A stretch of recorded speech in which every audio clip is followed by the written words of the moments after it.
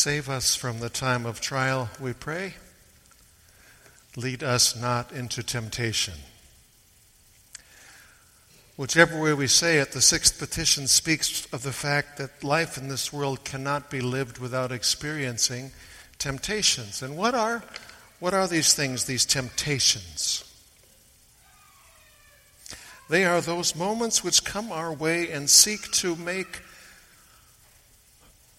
so enticingly, deliciously attractive something that's actually not good or good for us. Temptations seek to pull us away from our Father in heaven and to make unattractive the kind of life the Father wants His children to live. And where do these temptations, these enticements away from good and toward not good, away from God and toward not God, where do they come from? Luther says that temptations can actually come at us from three different directions: the devil, or the world, or our own flesh, our own sinful selves, we used to say. The devil. In the Bible's way of thinking, not every power more powerful than you is on your side, or on God's side either. In the Bible's way of thinking, there are powerful powers that are powerfully evil.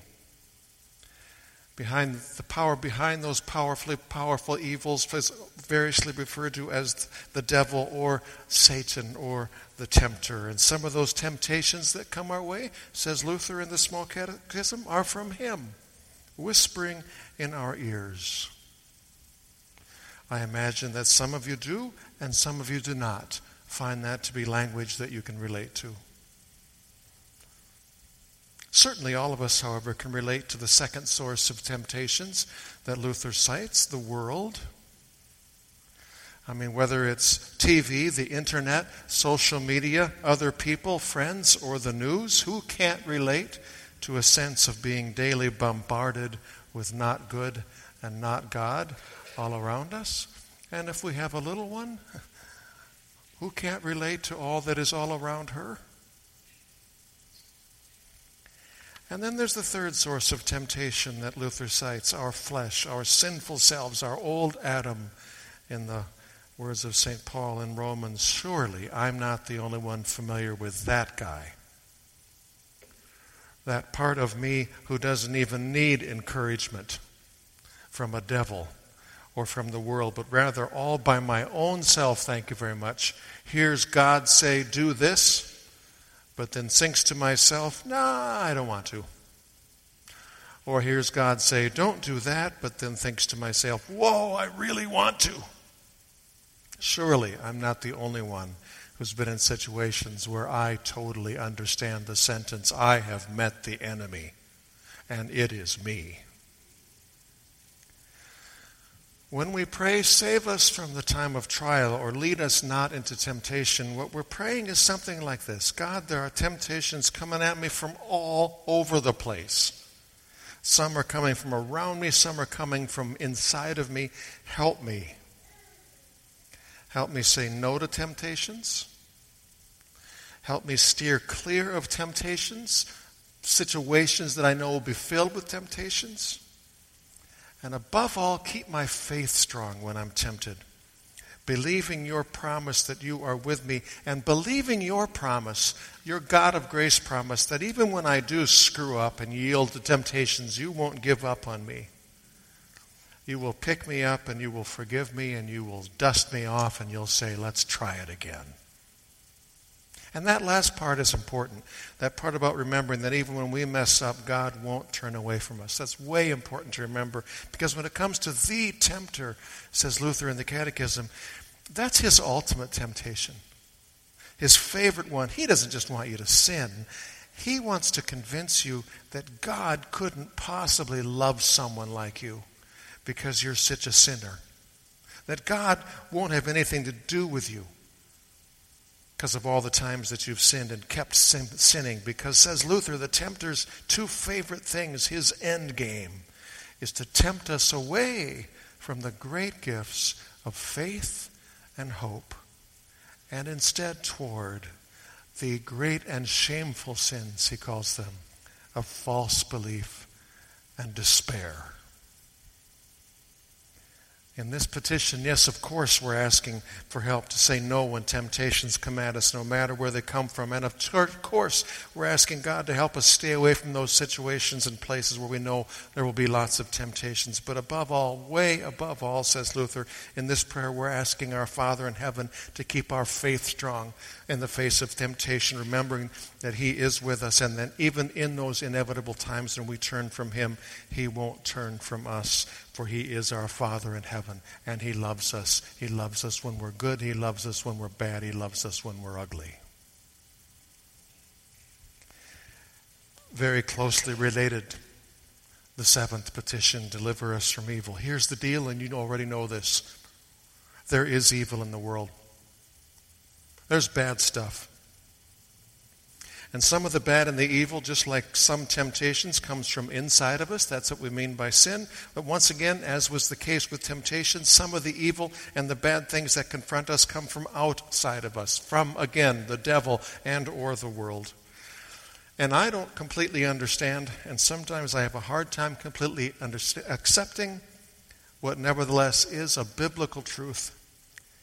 And that is that God never promises that if you believe in Him, nothing bad or evil would ever happen to you or come your way in this life. But here's what God promises. No matter what comes your way, He will be with you then. And in one way or another, He will see you through. When I think of the petition, deliver us from evil, I think of that old footprints in the sand story. Everybody's probably got it hanging on one wall or another in your house. That story which reminds us of the hard times and trials that will come our way, but we have a God who will see us through them, even if it means He has to carry us through them. Indeed, as this season of Lent nears a close, we remind ourselves that we have a God who will see us through and deliver us from all evil, even if it means He has to carry us by carrying a cross. And with that said, we end the prayer by saying, for yours is the kingdom and the power and the glory forever and ever. Amen. Those words are referred to as the Lord's Prayer doxology. A doxology being songs or words of praise to God. And why do we end the Lord's Prayer with a doxology? Let me answer by telling you this. Church choirs often sing rousing hymns of praise, doxologies, many of which end rousingly strong. You may or may not have noticed, but sometimes a church choir director, when they have a hymn of praise that ends on a rousingly strong chord, they will have the choir not quite give it everything they've got right on count one of the chord, but rather they will have the chord and the choir hold back just a tiny bit when they hit the chord, and then they swell. Yes, they get louder all the way through to the end. It makes it even a stronger finish. It's called a crescendo there at the end. In the Lord's Prayer, the doxology is kind of like bringing your prayer to an end strongly by ending it with a crescendo. Because after boldly asking our Father in heaven everything Jesus told us boldly to ask, we don't just stop.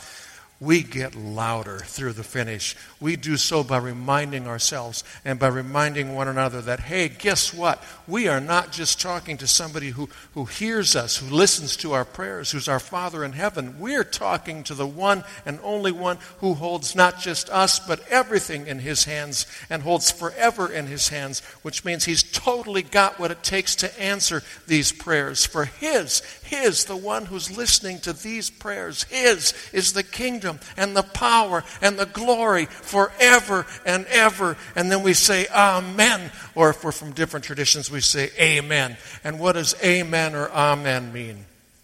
I'm thinking of those brothers and sisters of ours who aren't quite so staid, reserved in their worship as Lutherans can sometimes be. And sometimes in those other traditions, someone right in the middle of the pastor's sermon will say, amen. It's an affirmation of what the preacher just said. It means You got that right. It means that's the truth. You keep it coming. Oh, yeah. That's what I'm talking about. That's what amen means. Which means that if the doxology is a crescendo as we move toward the end of the prayer, amen is an exclamation point at the end of the prayer. Because there's no better way to end a prayer than with the confident exclamation that God is great and God is good and God can and God will in great goodness answer our prayer. I'm going to start yelling. For his is the kingdom and the power